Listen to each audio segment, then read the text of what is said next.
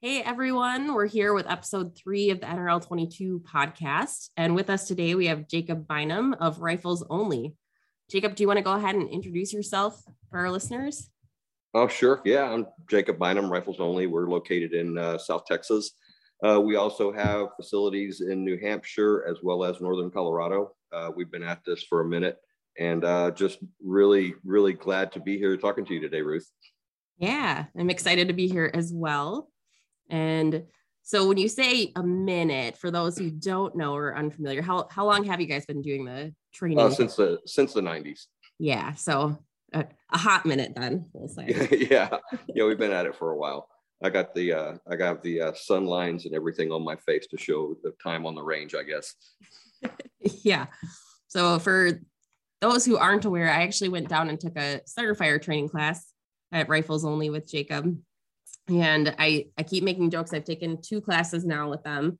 And both times I've gotten sunburned on the first day. So you'd think someone like myself from Minnesota, where we don't get as much sun, I'd know how to use sunscreen properly, but evidently that is not the case. So it's just a tradition. By the time you think about it, you're already busy. So you just keep on with what you're doing.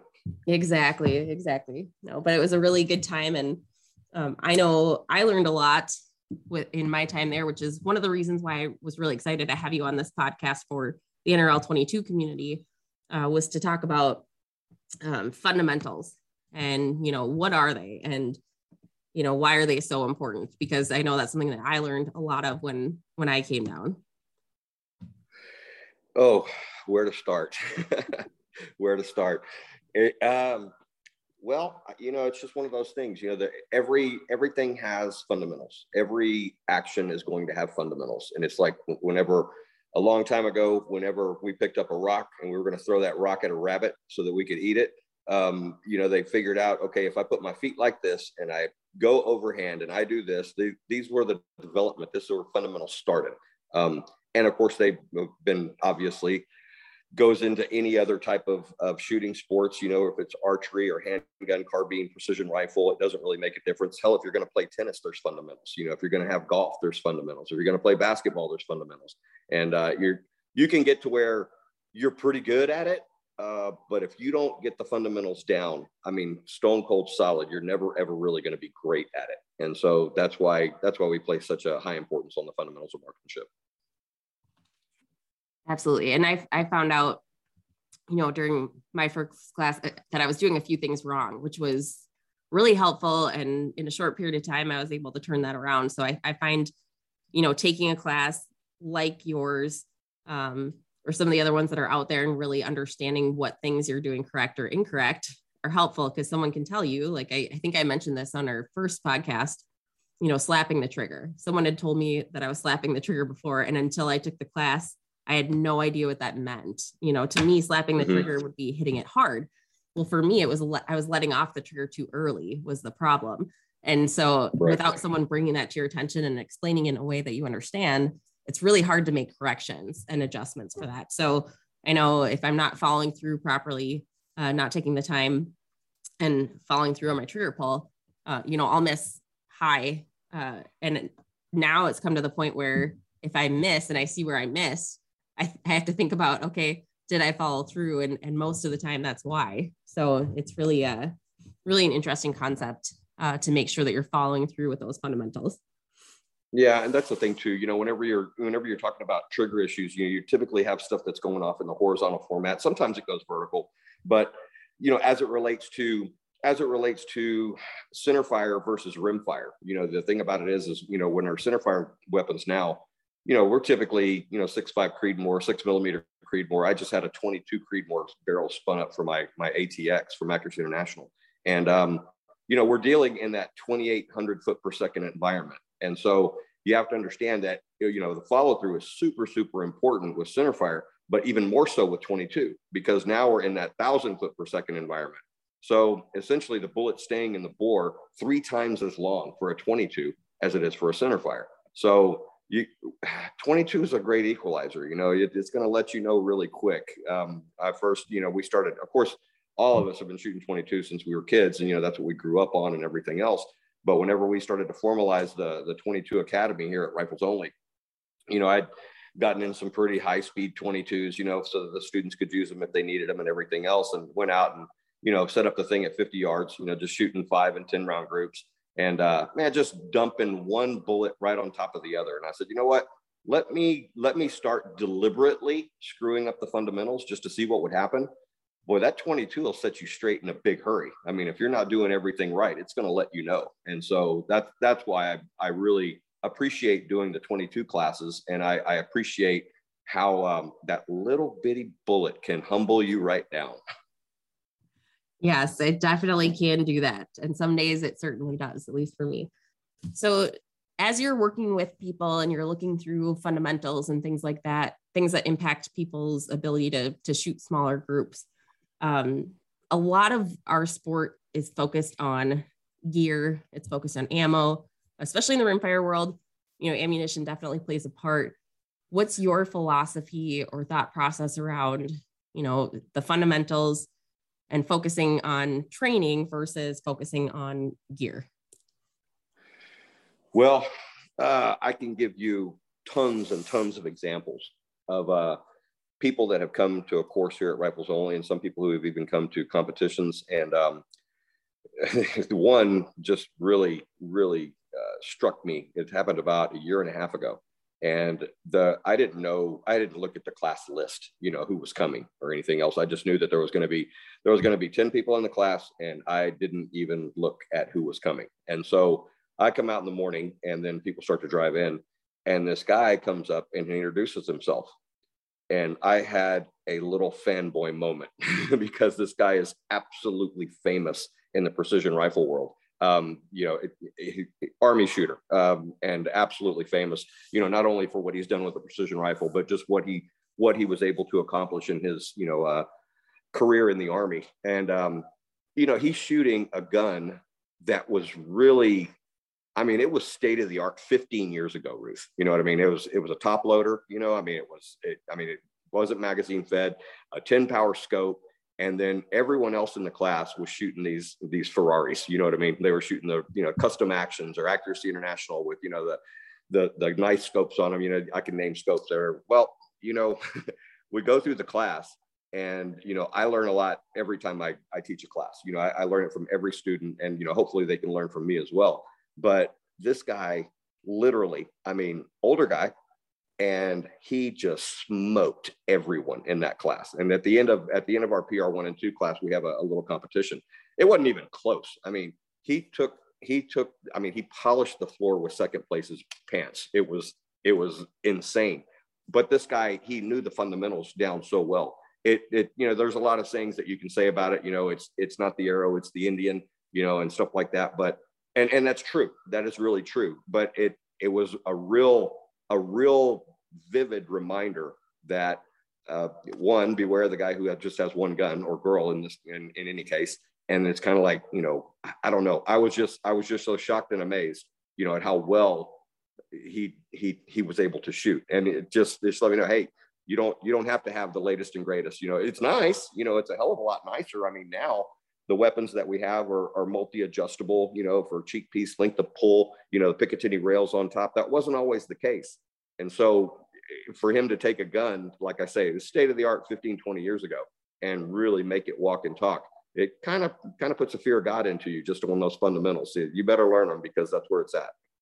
Yeah, definitely. And having access to the latest and greatest, I think, is helpful, especially when it comes to like glass quality. So your ability to see what's happening downrange and things like that. But to your point, having the ability to pull the trigger properly, set a good position, get stability in there, those things I think are on a personal level more important than having the latest and greatest in terms of equipment. So I think that we as shooters sometimes get excited about, the newest things out there and what can I tweak about my setup to make things better, easier for me.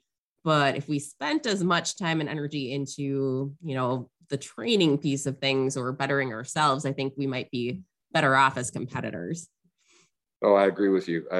Now, a lot of the stuff that's out there, there's been a lot of innovation, but you bring up glass, on the scopes themselves.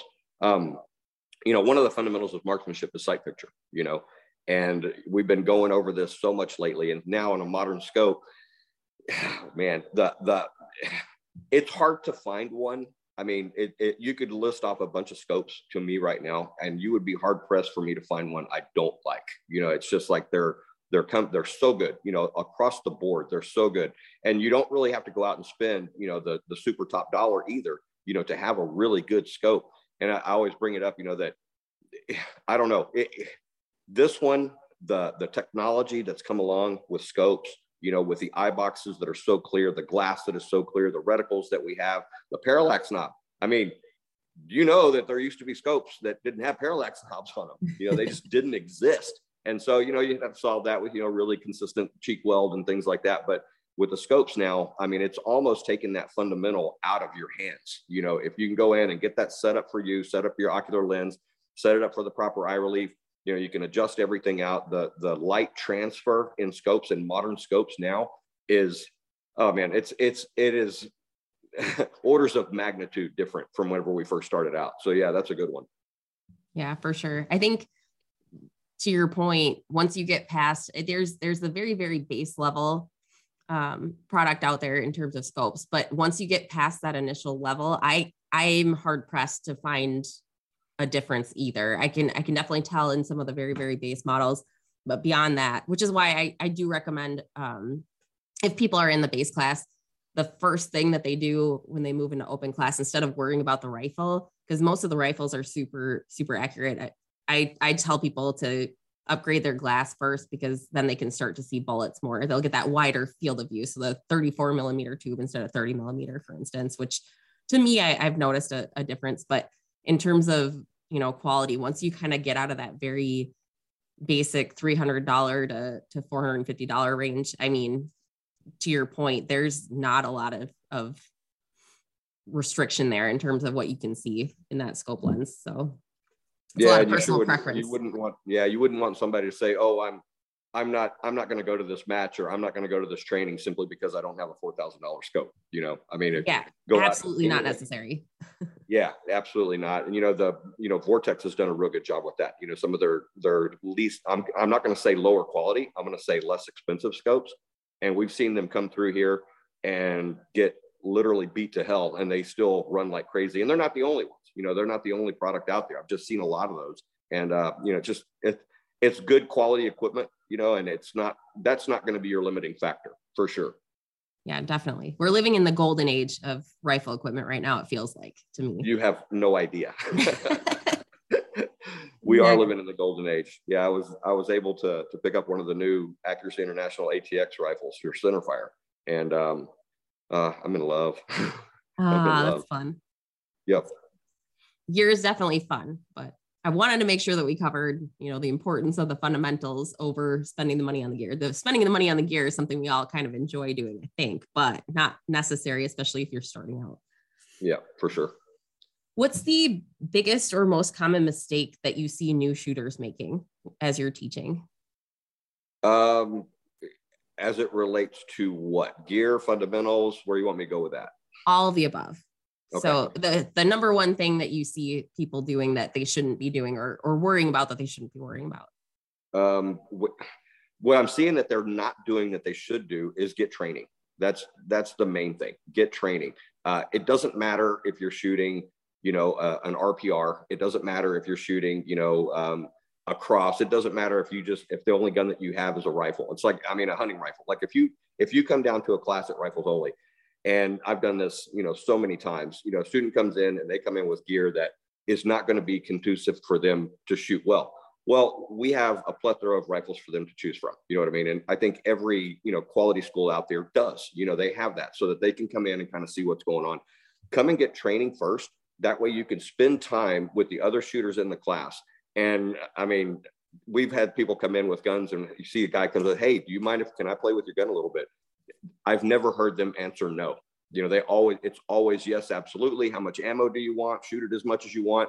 So people can kind of get an idea of what they want before they go out and buy a bunch of stuff. And then they come to a class and find out that's not what they needed. You know, it's not what they wanted to do. It wasn't, you know, the courses that people come to, especially at Rifles Only, we're fundamentals. You know, that's what we do. But there's so much time spent where the students can see the other equipment, see what they can get by with, and listen to the other guys, how they've gone off and made errors and bought gear that they really didn't need. And so as it turns out, if you come to do that, I mean, yes, it's an outlay of money. Rifles Only is a for-profit organization. You have to pay me to come shoot here. But on the other hand, I think that you save a lot of money as well, simply because of the fact that you're going to go in and see what's going to work, what's not going to work. You might have some preconceived notions about it, and you can kind of dispel those. We do the course. We do all the training with the fundamentals, all the different positions, short, strong side, support side. You've been here. But then at the end, we do a little competition too, so that you can kind of get an idea. Oh, okay, well, all right, this is a good thing. This is a bad thing. Right. Definitely. And I completely agree. And in the rimfire world with 22 matches, especially, I know Justin and myself, we always have loaner rifles available at our matches for people to try out. The monthly matches are a good place for people to just show up and get started and kind of dip their toes in the water, see if it's something that they like. So if you don't have the right equipment, or you're not sure you want to go out and spend all the money, show up at a match, call the match directors in advance. There's loaner rifles available, very similar to what Jacob described, are available at his class. And we highly, highly recommend that people borrow equipment.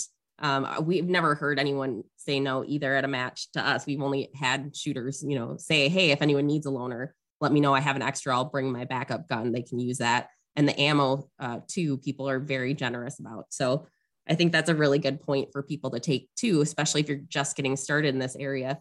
Show up and reach out and ask about loaner rifles, ask about equipment that you can borrow and try, and, save that money. Because to your point, you might think about how much money you're going to spend on a training session, for example, especially if you're traveling for that training, but the return on investment on things like that is exponential. And the savings that you're going to have in the long run, knowing what you need to run, or what you actually need for your setup versus, throwing money at it, I think is really helpful. Yeah, I agree. As far as the other mistakes, and it's kind of covered in there too, that the equipment coming to a class, but also coming to the class to get a really good, solid foundation on the fundamentals of marksmanship. It really does shorten your learning curve as well, no matter what you're shooting. If it turns out that, you're a really, really budget-minded shooter, man, really good fundamentals can make up a lot of that. No question. Absolutely. I found that to be true. My skill went up exponentially after I took the class and spent some time. I mean, the first, even strong side versus support side, there was one match that I knew I was going to run one stage fully support side. And I spent probably 15 minutes dry firing it. And prior to this, I had always struggled to get my eye box in order. But after we took the class and we spent equal times focusing on both, I just spent a little bit of time trying to figure out why I wasn't getting my, face into the right position on the cheek piece. And during a dry fire session, it all of a sudden clicked for me. It was like a month after the class. And then I dry fired it once, went into the match the next day, and I cleaned the stage. And it was, I think, a 10 position stage, weak side. So for me, I'm sorry, support side. There is no weak That's side. Right. Support side. So You're right. For me, that was a huge learning point where, there's these little things that you don't consider or think about, and you feel like you're struggling. And when you're doing that learning by yourself and you're trying to figure it out, or you're doing it on the clock only, you don't have that full picture of what's happening, right? So I can't seem to find the target. Well, I don't realize that I've limited my view box, by 60% because I'm not getting my face into the right location to see through my scope clearly. Well, of course, I'm not going to find targets when I only have 30% of the scope that I'm actually able to see through. So those types of things are huge, and you don't realize them until you take a second to slow down and start thinking about it. Yeah. Well, you bring up a really good point too. And what you're talking about whenever you start first time to go shoot support side, what happens is you've been shooting strong side for so long that you've built the neural pathways, to where you can approach that rifle. And whenever you put that rifle to your cheek, you have a full field of view and everything else. And I always compare it to this. If you want to know something, an example of what a neural pathway is for you right-handers out there, before you go to bed tonight, get some safety glasses and brush your teeth with your left hand. You're going to need the safety glasses. And the reason is you just haven't done it before, or very little. Maybe you broke a hand sometime at some point, but you had to use it. But the more you do it, the more it gets better. Because now we'll go up and, I mean, think about it. You're brushing your teeth with your right hand. Your mind is going a million miles an hour. You're thinking about the day, or thinking about the next day, or thinking about, you don't even think about it. Well, try it with your left hand. You're going to have to concentrate pretty hard just to make sure that you don't poke yourself in the jaw with the end of the toothbrush. But that is an example of what a neural pathway is. And so if you don't have those neural pathways built on your support side, it's not the end of the world. You can build those neural pathways on the other side. It's interesting. I had a private instruction a couple of weeks ago. A guy was in here and we were talking about horses. And he says, you know, training horses. And whatever you train a horse to do to the right, you have to train them to do to the left, because there's not that connection there. And Ruth, we ain't that different from a horse. And so once we get that figured out, and someone says, oh, well, I just can't get my eye relief. And I say, okay, come here and just look at me. All right. Your face pretty much looks the same on the right as it does the left. It's just you don't have the neural pathways built on that left side, or in the case of a left-handed shooter, on the right side. And it comes with time. Lindy Sisk, who's been with me teaching classes down here for 18 years, whenever he first came in, the first time he had ever shot support side was at rifles only. And he knew that as a weak point. And so what he did is he got an eye patch and he put it over his dominant eye. And he would wear that eye patch, not while he was shooting, but while he was doing other things. And what that did was force his non-dominant eye to start taking in information and feeding it to the brain. Well, from there, he just started shooting support side constantly. And then, I mean, even, you know, and it happened really quick. He got to where he was equally proficient both sides. And then now, if we're doing a class and at the end of the day, everybody's gone home and Lindy says, hey, I'm going to go out to the tower and do some shooting. All right, yeah, let me know when you come back. You know, we'll have dinner or something. And I'll ask him, I'll say, hey, Lindy, did you shoot from the right or from the left? And he literally doesn't know. He can't remember. It's like, it is so ingrained to him for both sides. And I mean, everyone should do that, you know, for a multitude of reasons. But what the fundamentals of marksmanship are about neural pathways. And that's just another neural pathway that needs to get built. You start shooting alternate positions. The first time you do it, even on your strong side, your wobble, it's so overwhelming. I mean, it's so intimidating. But the more you get into those positions and you do it over and over and over and over, what happens is those neural pathways get built. And the next thing you know, your wobble is not even off the target. And then it gets to where there truly is no wobble. But if the only time that you're shooting alternate positions is whenever you go to a match, good luck to you, because it's not going to come. You know, you have to be able to do that. Like whenever I was up there with you guys last year in August, you know, meeting Troy Tyson, you know, super good guy, you know, and then he's got this DFAT item, and it's a dry fire aid to training. And what it does is it enables you to scope, and it enables your scope to focus really close. And then he's got these pictures that are like, you know, of targetry all out of different sizes. There's no excuse not to do those alternate positions in your living room. You know what I mean? And the more you do it, the better you get at it. And that's just a fact of life. Absolutely. And that's one thing too, that I have, I'll call it an interesting opinion, and you'll have to give me your reaction to this. For me, when I see, especially in the rimfire world, we get people who haven't shot before, for example. And for myself, I could tell when I first got started that I didn't have the best habits, but I didn't know what habits I should have. So for me, I studied psychology and neural pathways and learning and development and stuff like that in college. So I didn't want to develop the wrong pathways. So I sort of procrastinated on doing a lot of dry firing until I took a class with someone who could point out to me what a lot of my mistakes were going to be. And I did live fire at the range and live fire practice at the range. And I did do the one thing that you can do is build your positions and get better at building positions and reducing your wobble. I think that that's all stuff that's really obvious. But when you're new, without the punishment of missing a shot, you know, unless you're able to be confident in your ability to call whether or not a dry fire shot was a hit or a miss, you might be reinforcing some bad habits, and you'd be better off taking a class early on if you're going to take this seriously than to do a whole lot of dry fire to try to get better. That's my thought behind that. But what's your reaction to that, Jacob? Oh, you're exactly right. Those neural pathways that you build them positively, they can also be built negatively. And so that you're 1,000% correct on that. I mean, you have to, what do they say? Practice doesn't make perfect. Perfect practice makes perfect. So that's where that comes from. And so you have to do it right. And just practicing that stuff, knowing, what you're doing. I mean, even on the dry fire, that reticle will tell you if it was a good shot or not. You know what I mean? You don't really need live fire on it. But I mean, you also live fire confirms what you've learned in dry fire. But yeah, it's just, you can certainly build bad neural pathways. And one of the ways that I talk about it is during the class is the first day we have a fundamentals evaluation and I watch everybody shoot. And so I'll run through it. Okay. And pretty much if I watch somebody shoot and watch how they're driving their fundamentals, I really don't even need to look at their target anymore. I know what their target's going to look like. I know that there's going to be, either too tall or too wide, or sometimes a combination of both. If it's diagonal, you're doing everything wrong. That looks like my target. But whenever we go out there, and after that, we'll come in, we'll do our fundamentals lecture and we'll talk about it. And then we'll start going to just get really good zeros on the rifles. And whenever we do that, invariably someone will go out there and they'll have a pretty good group, but then there's going to be one that's outside of it, or sometimes two. And I just say, hey, look, on these, you have to be intellectually honest with yourself. You knew it was a bad shot before you pulled the trigger. I mean, that microsecond before the trigger broke, you knew it was a bad shot, but you did it anyway.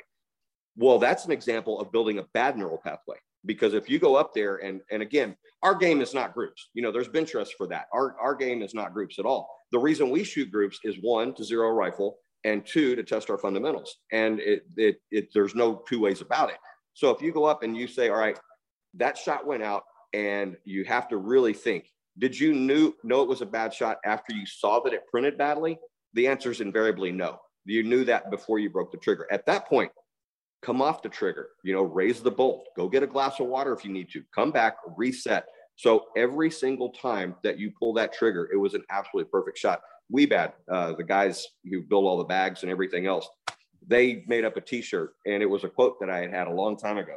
And on the back of it, it said, treat every shot as if it's the last shot you're ever going to make, and it's kind of like, if I'm going to make this shot and then I'm going to roll over dead, I want that shot to be absolutely perfect. And that it's up to you to do that. It's up to you to be intellectually honest with yourself and say, okay, I'm in the middle of this string and this one's just not right. Don't pull the trigger, because that's an example of building a negative neural pathway. Yeah. That's something that I suggest to new shooters as well. When you're going through and you're doing practice at the range, as an example, if you miss, stop everything you're doing.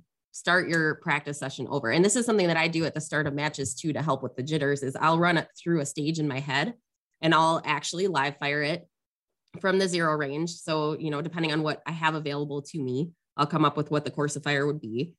But if I do something wrong, or I don't pull the trigger properly, or whatever the case is, I stop everything I'm doing. I reset everything. I'll reload my magazines and walk away for a minute. And then I'll do it again, because that first stage execution, which is actually before the match even starts, I want it to be perfect. And I want to set myself up for success. And I want to build that confidence in myself that I know what I'm doing and I can execute. So I think that's really important to consider when you're trying to build yourself up in practice and reinforce the right things. I think it's good to make sure that you're doing all of the motions properly. And if you don't, to your point, Jacob, take a step back, take a break, walk away for a minute, get set back in the right mindset, and then approach it again. Yeah. And there is, a thing that shooters can do if you're not able to just take that quick break. A thing that shooters can do, which I've seen a lot, is you can think yourself right down the toilet too. You know what I mean? So you got to kind of take it easy with this. And, you have to allow yourself time to learn the fundamentals. It can be say, okay, you go and have a fundamentals lecture and then that's it. And it's like I was telling you earlier, we had a lot of private instructions lately. And one of the guys came in and he had been to like 5 other classes. And I said, all right, so we did the fundamentals evaluation and everything else. It was just he and I. And then I come in here and I start talking about the fundamentals of marksmanship. And 2 hours later, when I finish, he says, I'm just going to write you a check right now. He says, I've gotten everything that I needed to know out of this class. I said, no, we're going to the range, because if you don't apply them correctly, you're going to have negative reinforcement on your learning, which is a taser. And so we shot the rest of the day, and it was just fantastic. But he had never, I guess it was so good because whenever you're in a class, like you can sit and talk about the fundamentals all you want, but whenever you're in a class and I look at a student and I say one thing about the fundamentals, I can kind of tell, if that bounced off their head or if it went in. And if it didn't go in, I can move a little bit to the right and say the exact same thing using different words. And then that's the way they learn. So what I'm saying is allow yourself time to learn these things and don't beat yourself up about it. You know what I mean? And like what you said, if you need to step back, take a break, step back, take a break. Nothing wrong with that. Definitely. We frequently now yell at each other to keep breathing. Yep. People yell at me to follow through per my request, which is a good reminder. So it's good to have some accountability partners, I'll call them, as well with that kind of stuff. But yeah, it does take time. It takes a lot of repetition, and it takes a lot of focused control, thinking about everything that you're doing, which is why I recommend doing one at a time. Focus on one fundamental at a time until you're confident and you have those neural pathways built. Agreed. And a lot of times, the value of taking a class, like I can run through a real Cliff Notes version, of the fundamentals of marksmanship.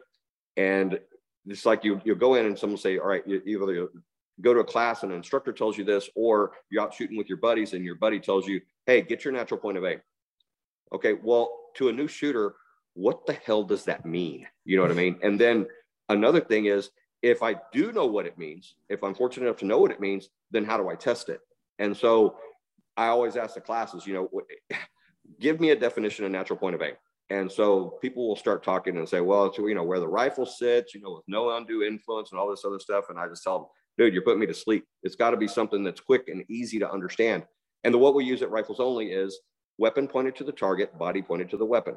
Okay, so what does that mean exactly? Well, it means that weapon is where it's going to be to hit the target.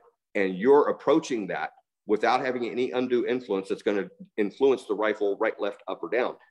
So again, the natural point of aim, weapon pointed to the target, body pointed to the weapon. Let's say I've got that.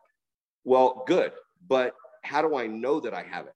How is it some way that I know I have a good natural point of aim? Well, you have to have a methodology to test that natural point of aim. And what we say is, and we're not the only ones, first, put the reticle where you want the bullet to go. Then close your eyes, go through a couple breathing cycles, open it.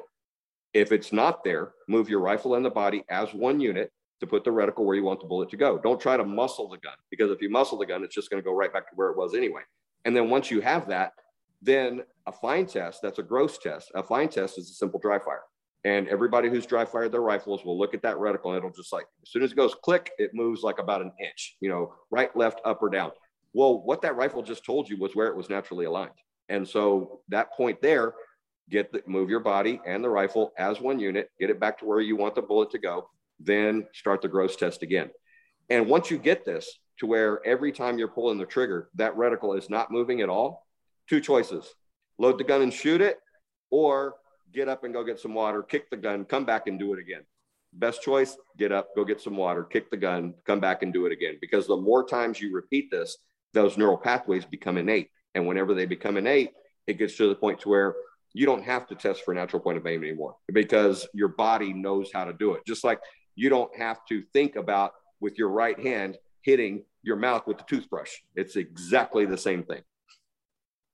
For sure. We do a lot of wide target transition stage design in our matches, just exactly to test that. So maybe you're not moving positions, but you're going way off to the left and then way off to the right with your aim. And something that I watch a lot of people do wrong is they will get themselves set up properly with a good natural point of aim on the first target, but instead of, kind of lifting and resetting their whole position, they'll just pivot the gun and kind of twist their body.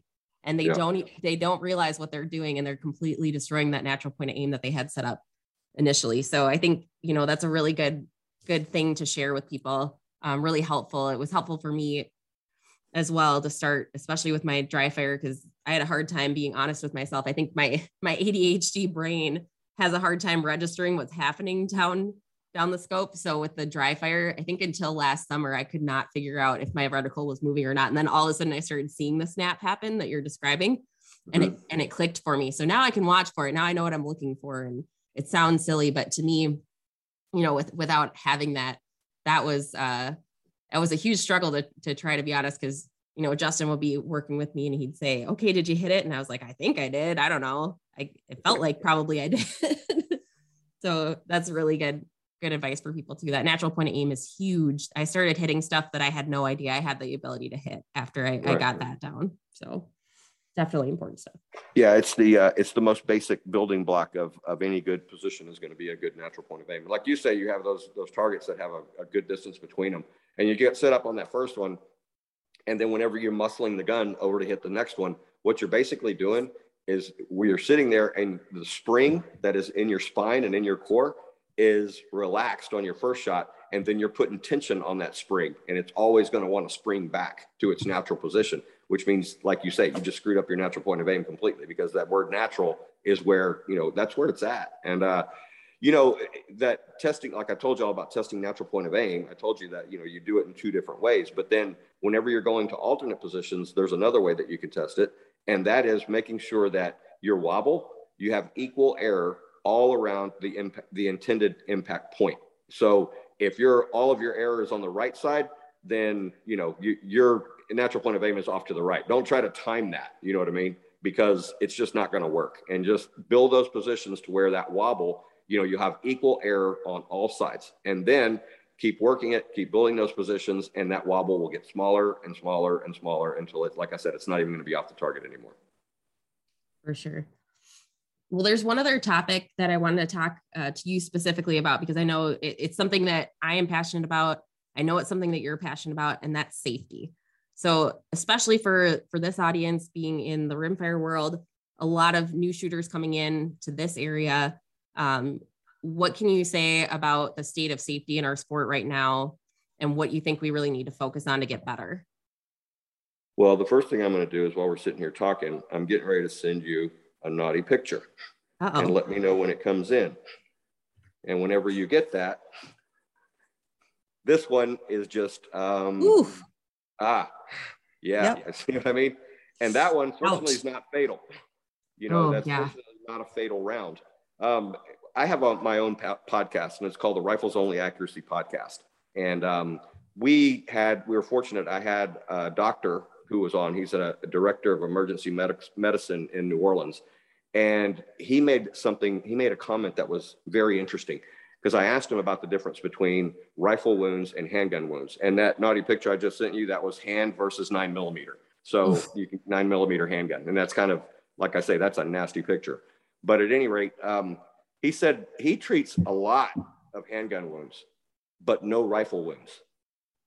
And the reason is because whenever someone gets hit with a rifle, they're dead on sight, and they don't bring dead people in for emergency medicine. They take them straight to the morgue. And I think that that's something that we really have to keep in mind. We're around people, and there's, okay, well, you know, we're shooting 22s. You know, it's a small gun. Well, Ruth, I don't want to be hit with airsoft. I don't want to be hit with a paint pellet. I damn sure don't want to get hit with a 22, because if you look at it realistically, there have been more things killed with 22 long rifle than all other cartridges combined. I mean, this one's been around for a long time. It's a favorite of poachers. It's a favorite. I mean, they're cheap. It's a favorite of, you know, bad guys. And so you can't say, okay, just because it's a 22 kind of gives us license to let go of our safety. No, that's not true. And then the main thing about rifles, and it's not so much with a 22, but with the centerfire, what kills you is not, I mean, it could be the bullet knocks a hole in your heart, but it's the secondary wound channel, because the rifle round is going through your body at a supersonic rate. And you have a permanent wound channel, and then you also have a temporary wound channel. And that temporary wound channel is the shock wave. And so basically, you, me, everybody walking the planet, every animal walking the planet, we're mainly made out of water. You know what I mean? And that water doesn't compress. And when you get something that goes through you supersonically, what happens is it's going to boil for a microsecond. And so whenever you see Bruce Willis on TV and he takes that AK round to the upper part of his chest, and then he goes and kills 50 other bad guys, I'm sorry, Bruce was dead. He didn't make it. It's just, you know, hunters know this, you know, people in the military know this. They've seen people take these high velocity rifle rounds, and it's just not pretty. And so whenever we start to look, you know, I like I've told you before, I have a bad habit of Googling firearms accidents, you know, and I don't recommend that to anybody because it'll make you crazy. But what happens is we get complacent and we don't think about what's going on. You know, y'all remember, I don't know if you remember, you're so much younger than me. Do you remember that video that came out? It was like 10 years ago, that DEA agent that was in the New York school and he shot himself in the leg? Did you ever see that? Yeah. Yes, I did. So, you know, and me and all my buddies, you know, we're talking, man, what a dumbass. And it's right. He was a dumbass. But then whenever you go back and you look at it, what he had done with that pistol was what he'd done every morning. You know, he loaded it, you know, he closed the slide and he forgot. You know, he thought classroom, whatever. He pulled the trigger when he wasn't supposed to, and he shot himself in the leg. Believe me, it can happen to anybody. You know, it can happen to anyone and probably us more often because, you know, we're around guns all the time, so we're comfortable with them. And like that, when people say, okay, well, all right, and I'll ask you, Ruth, do you cook? I do. You do cook. Okay, so that means you slice up vegetables and meats in your kitchen and everything else. When's the last time you nicked your finger? Like last week. Okay, when was the time before that? Oof, I don't even remember. But did it happen before that, or was that the first time it ever happened? No, it happened before that. Okay, how come it happened a second time? Because you knew that you could cut your finger and you knew you didn't like it. You knew that you started to bleed and you knew that it hurt, but yet you went off and you did it a second time. Okay. Yep. It happens to all of us. I could say the exact same thing. I've just cut my fingers like 3 days ago in the kitchen. But what happens is if we think, okay, the knife is a deadly weapon if used incorrectly. All right, but let's say that not the last time that you cut your finger, but the time before that, it wasn't a knife, but you actually shot yourself. Do you think you would have done it again? I hope not. I would hope not too. But the thing about it is the reason that you cut your finger in the kitchen, Ruth, is because you were complacent. You know, just let your concentration go somewhere else for half a second. Fortunately, it's a nick on the finger. You know, no harm, no foul, Band-Aid, we move on down the road. Within a week, it's fine. But whenever that happens with a firearm, we don't have that sort of luxury. You know, the damage is much worse. And so we kind of constantly be aware of what we're doing, especially because, you know, a lot of times we're seeing so many new people come into the sport, both center fire as well as rim fire. And what a lot of these people don't understand is that we are playing a game with an instrument that from its inception was designed for one purpose, and that was to kill. You know, and I always say it in my safety meetings. I say, you know, the Chinese did not invent gunpowder so that we could have pretty lights in the sky. They invented gunpowder to kill. And now things have become awesomely efficient at it, and which means that we've got to be awesomely careful. I mean, you cannot be thinking about something else whenever you're playing a game with an item that was never designed to play a game with it. And I'm not saying that there's anything wrong with it. I love to compete. I love to put on competitions. I love the people that I meet. I like bringing new people in, and there's nothing wrong with competition, but we have to be careful. We have to be very careful because it is an instrument of, and I hate to be dramatic, but it's an instrument of death, and no one can argue with that. I mean, that's why these things were made in the very beginning. And it's like, you know, the rule number 2, never cover anything with the muzzle you're not willing to destroy and take full responsibility for that action. That picture I just sent to you was a break of rule number 2. He covered his hand and he ended up getting shot. Well, I will tell you something, Ruth, and this is something that you can really take to the bank. The less you have a muzzle pointed at you, the less you get shot. You get shot a lot less if you don't have a muzzle pointed at you. And if you're the one who points the muzzle at you, and I always lose my mind when people rest the muzzle of the firearm on their foot, you know, because if you would like, and I'm sure you wouldn't, but I can send you another picture right now on the result of that. And it doesn't look any better than the first picture I sent you.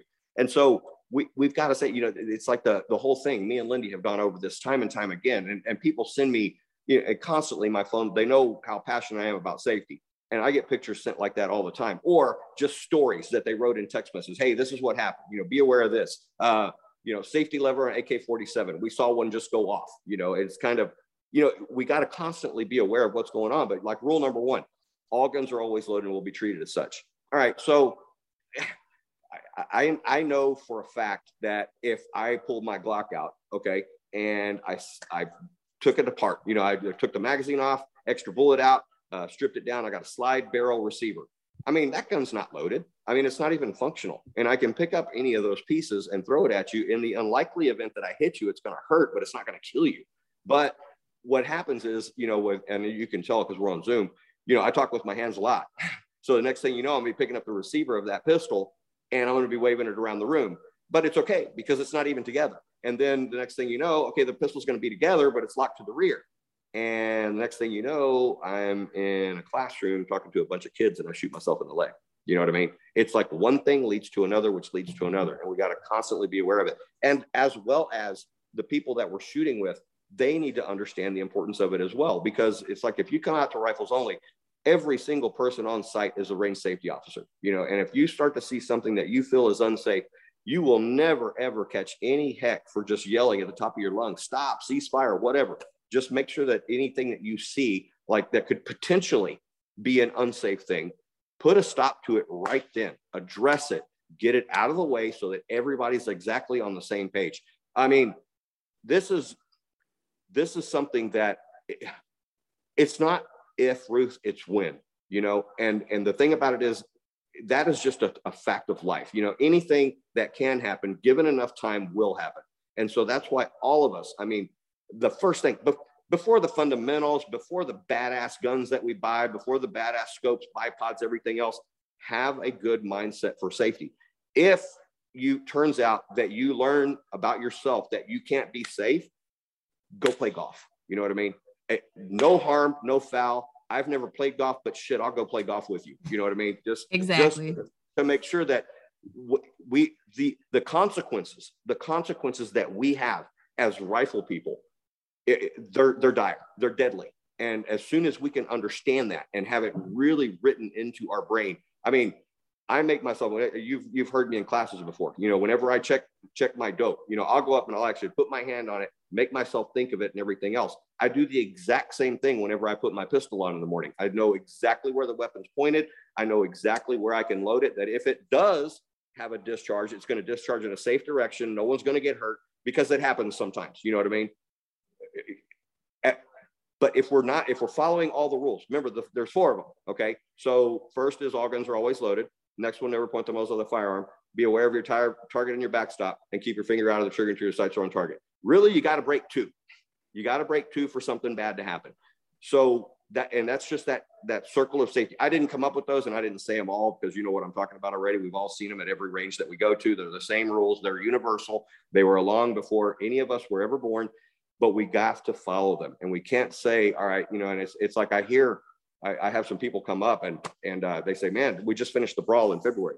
Man, Jacob, this is a really, really safe match. And I think it has something to do with, your safety meetings. And I say, what, at other matches, they don't have a safety meeting? He says, we've been to several that they don't. And I'm kind of like, I'm not going to go there, and I'm not going to recommend people go there. I mean, because if you do not have that culture of safety, something bad is going to happen. It has to be culturally in you, that safe weapons handling, first and foremost, it don't matter.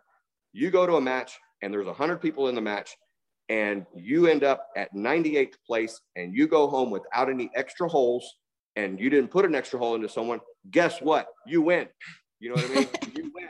I mean, you win, because we have to keep in mind that there's so many people. This is not a cheap thing to get into, and there's so many people that can't do it by either financial obligations, work obligations, family obligations. There's so many people that would want to get into it, and they just can't, because there's other outside factors that are influencing them that they can't do it. What that means to us, we better feel freaking lucky that we're able to do it, because not everybody is so lucky. And so if it turns out that this person who hasn't been so lucky gets to the point in their life where they can actually do it, it's incumbent upon us to stress, okay, yeah, what you've seen is the glamour side, but now you have to understand, here's our basic side. And our most basic thing, beyond fundamentals, beyond where you place, is a culture of safety. I completely agree, especially in the NRL22 world, where we have a lot of youth involved and we have a lot of new shooters. We really have to stay focused on this mindset that safety comes before the competition. So we just, through Midwest Precision Shooting, released the Match Director Handbook that we drafted. And we threw a video out on YouTube about this as well. But one of the areas that we really stress as match directors is, our ultimate goal is, first, to have a safe match, second, to have a fair match, and third, to have a fun match. And if you follow in that order, then you can get to the next pieces. But you can't have a fun match if you don't have a fair match, and you can't have a fun and fair match if you don't have a safe match. So to focus first on safety, I think is paramount. And I've been to ranges where the safety brief is, oh yeah, and don't point your gun at someone else, just don't do that. And that they're kind of murky on the rules. We outlined now a safety brief that we actually read line by line, and it outlines exactly what will happen, and the consequences have to hurt. So like you said, you have to break 2 rules for something bad to happen. But if one rule is broken, then it needs to have dire consequences for that to be painful for that person, so that we don't end up at the point where we're breaking 2 rules. Because that's when bad things happen. Don't call it to be painful for them. I mean, if you flag someone with your muzzle at rifles only, you're out of the match. It's a match DQ. It's Correct. Not a painful lesson. It's a cheap lesson.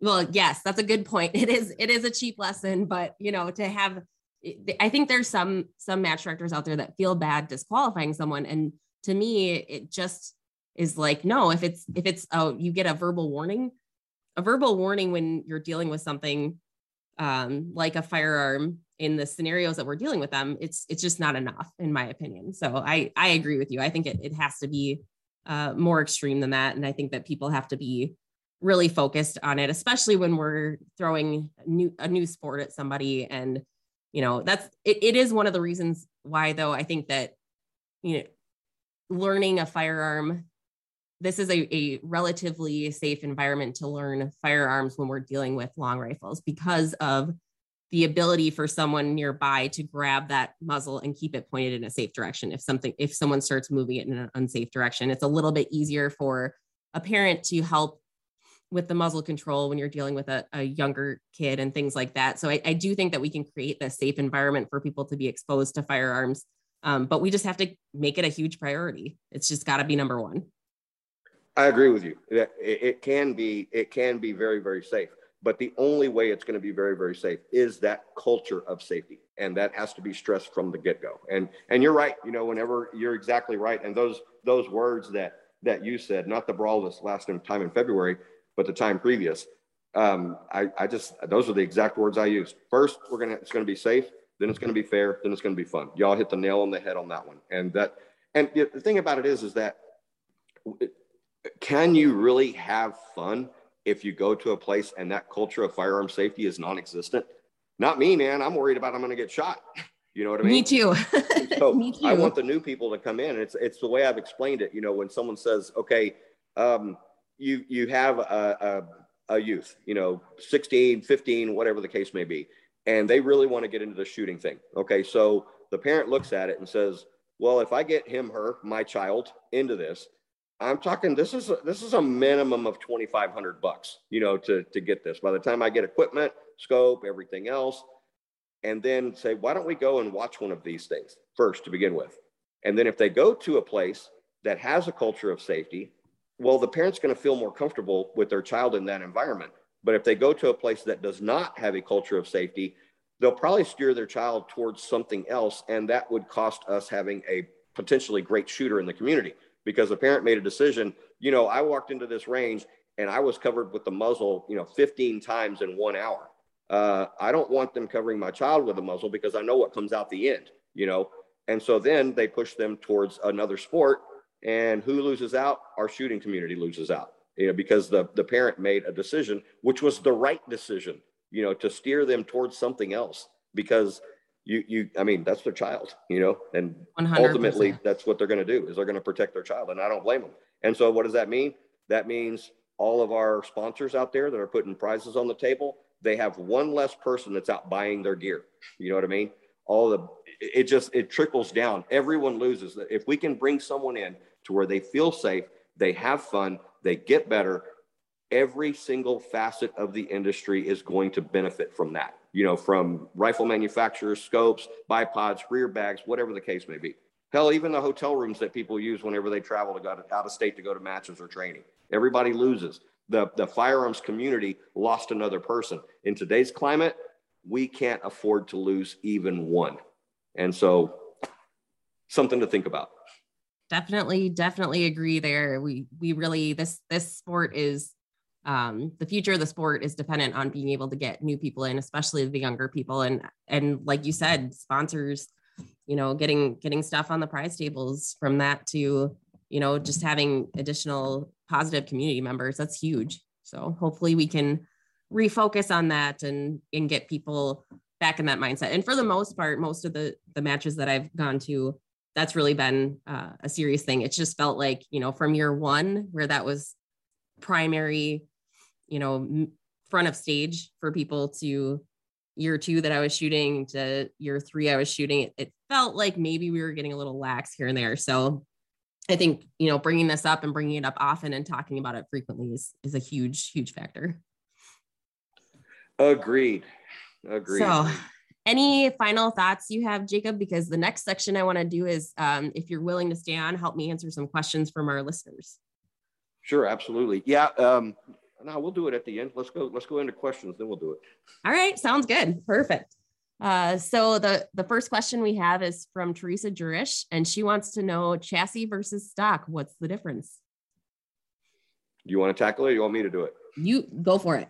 Okay. Stocks nowadays, they're it depends on what you define as a stock. You could go like the more traditional, the like hunting stocks, the wooden hunting stocks, or even the fiberglass hunting stocks. You can get those, and with removable butt spacers. You can also get them with adjustable cheek pieces. But what you don't really get with that is you don't get the modularity to where you can add things out, or you can put on clip-on night vision or clip-on thermal up in the front, like you can typically really easy with a chassis, or anything that you would put on the side of your chassis. If you choose to put weights on the side of your gun, it's super, super easy with a chassis. A chassis is a little bit more user-friendly. You can set it up more towards yourself. There's absolutely zero difference in accuracy between the two. I mean, both of those guns, you can, if you take a Remington 700 Action and you put it in the stock that it came in, the fiberglass one, it's not going to shoot. You're not going to put it in a chassis and it's going to shoot better. You might be more comfortable shooting with a chassis because the chassis could have a little bit more adjustability to it, a little bit more things where you add weights, or you can move your bipod around if you need to. But as far as changing the accuracy, no. And it's just going to be one of those things that is your preference. I know a lot of people who are just chassis people, and other people who are just foundation stock people. That's it. They're just going to shoot stocks. But accuracy, no difference. Maybe some difference in a level of comfort, but it comes down to personal preference. Yeah, I think for me, what helped me early on is I think of chassis as more modular and stocks as more one piece. But like you said, stocks these days, you can swap out the butt piece, you can swap out a bunch of different components to make it more customizable. So I guess that's how and it feels like we're almost moving towards a chassis stock hybrid type model these days with some of the things that are coming out, some of the newer products. So really, ultimately, it's personal preference, and you could almost use those things interchangeably. That's the main difference is. So if someone's talking about a chassis or they're talking about a stock, it really doesn't matter which one you go with. One's not better than the other, like you said, Jacob. So that's sort of how I think of it. Oh, agreed. And that the other ones like Terry Cross's Sentinel stock, Foundation stocks, the Macmillan stocks, the Manor stocks, all of those are really, really super good equipment. And then you go to the chassis side of the house too. The Envy is really good. MDT. There's so many ones out there that are you can't go wrong either way. It's going to be a personal preference. So the gun's not going to be more accurate, whether it's sitting in a stock or in a chassis. But I think it's beautiful because when I first started, all there were stocks. They weren't adjustable. And it was like shooting them. I mean, we thought we were the shit, but as it turns out now, looking at it all these years later, the adjustability of both stocks as well as the chassis, like you said earlier, we're living in a golden age. Yeah. There's so many options out there and too many things to try them all. It feels like, but it's fun. It's certainly fun to try too. Okay. You're right. So our next question is from Mitch Tromberg, and he wants to know, on a hit to move target, what should the spotter call if the shooter misses? Should they call miss, re-engage, or just say nothing? I don't know. That's a good question. Whenever we have matches down here, we're very fortunate. We've got a set of range officers that have been with us for years. And we open up here at Rifles Only during a match. We'll open up 7 ranges at a time. and it's like the personality of the range officer. You know, it's kind of like what they think. I never really thought to kind of standardize that. We have one guy who's out here now, Chad, and so whenever he's on the range, and you've seen rifles only before, you know, it's not all just compact. You can be spread out all over the place. Well, he's like the biggest cheerleader. I mean, whenever someone gets a hit, he yells out impact at the top of his lungs, and you can hear it all over the range. And then when someone misses, he's like, "Oh, try again." I mean, it kind of adds a little bit to it. I could see where you might want to standardize that, you know, and say, okay, if you miss, you don't say anything. If you hit, you say impact. But I don't know. I've seen it done a lot of different ways. And I mean, I really wouldn't. I mean, if it was standardized or it needed to be standardized, I wouldn't have any problem with that at all. Yeah. I think for some of our matches, when we have our larger matches, they're RO'd. We have ROs at every stage. So we communicate with the ROs to do it consistently all day and then to communicate it in advance, which I think is the more important piece, right? So letting the shooter know what to expect so that if it's a hit to move stage, they know whether or not they should be moving on. So having someone, you know, if you're going to call re-engage, make sure that you're calling re-engage all day for everybody and that you let people know in advance. If you miss, I'm going to tell you to re-engage. That means to re-engage the target until you hit it. So I think that's really the more important piece. I think the one common thread is not to call miss, because if you call the word miss, sometimes it can sound like hit and that leads to more confusion. So I would suggest that you either say nothing or you say something like re-engage. So that'd be my suggestion. Nothing wrong with that either. Yeah, mostly just level set with people so that they know what to expect. Yeah. So here's one of my favorite questions I've gotten so far. This is from Tim Ho, and he wants to know, and I'm interested actually to hear your answer to this one, Jacob. What's the hardest prop you've had to shoot off of and why? The hardest prop that I've had to shoot off of. I didn't have to shoot off of it during a competition, but I designed the prop and I proofed it. And it was off of a whiskey barrel, and the whiskey barrel was up, and, you know, shooting it, it was on its side, but you know how whiskey barrels are not flat. They're kind of, you know, rounded, they kind of have a curve to them. Yeah. Yeah. So that one was pretty difficult. You know, proofing that one was pretty difficult. I have shot off of the ones that are the platforms that are on the 4 chains. Those are another one that I'm not a fan of, just because I'm not any good at them. I think probably we did another one down here, and we did one at Rifles Only. It was right after that Maersk, this Navy SEALs went and got the pirates off, and we actually, in our pond, you actually had to shoot from the boat. And I think it was very hard. However, proofing that one, I proofed it all day because it was so much fun. But you know, as far as the props that are the hardest, I don't know. What we do down here at Rifles Only is all of our props are pretty well permanent. You know, our barricades are not, you know, portable barricades. A lot of places have portable barricades, and those aren't very stable. But you can get to where you can build a position that gets you really stable, even on a portable barricade. But I would say probably the whiskey barrel or that, you know, that platform that's on chains. Those are pretty difficult because recoil starts to come into play and everything else. Yeah. What about you? I learned the first time I shot off of a moving platform hanging from chains was in an X match. And I realized, well, I didn't realize at the time, I run my bolt pretty hard on my 22. So I didn't have a lot of recoil, but I was moving that thing pretty good anyway. So yeah, those ones are pretty tough. The hardest one for me is probably the T-post. So you get a lot of left-right movement and you get a lot of up-down movement. And so I find those to be, depending on how tall they are and how far in the ground they are, I find those to be definitely challenging. So if you're going to practice something and you want to practice centering up your wobble, those are a perfect tool, and they're pretty cheap and easy to get. So you can throw it in your backyard too most of the time.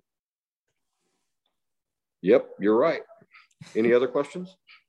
No, that's all we've got for today. So if anyone would like to have us answer one of your questions on the next podcast, email us podcast@nrl22.org. So other than that, Jacob, what do you have for final thoughts for us? Well, first of all, thanks for having me on. I appreciate it. I always enjoy visiting with you. I really, I know that you guys up there in Minnesota, y'all have a very, very robust group of people and a robust program up there. I was able to go up there last year. Molly's actually been down here to shoot with me, and I got a chance to see her again whenever I went up there. I adore her, and Michelle and you and Brian and everybody who's up there in that area. Y'all are all really, really good people. I'm just absolutely delighted that we had the opportunity to meet and become friends. And I know that we're going to know each other for a long, long time and be sending Christmas cards when we're in our 80s. Absolutely. I hope so. I really do. Thanks again so much for joining us today. I think there were some definite things that we talked about today that I wanted to get in front of this audience, and really appreciate your time and dedication to this sport. It's definitely appreciated. Hopefully some more people can get out to see you guys and see what you're all about. And this will give them a little bit of a picture of that. So thanks again. You don't have to thank me, Ruth. You don't have to thank me. I told you what the deal was. I'll come on yours, but you got to come on mine. I will for sure. That's a for sure. So thanks again, Jacob, so much. And to our audience, remember to keep sharing the love.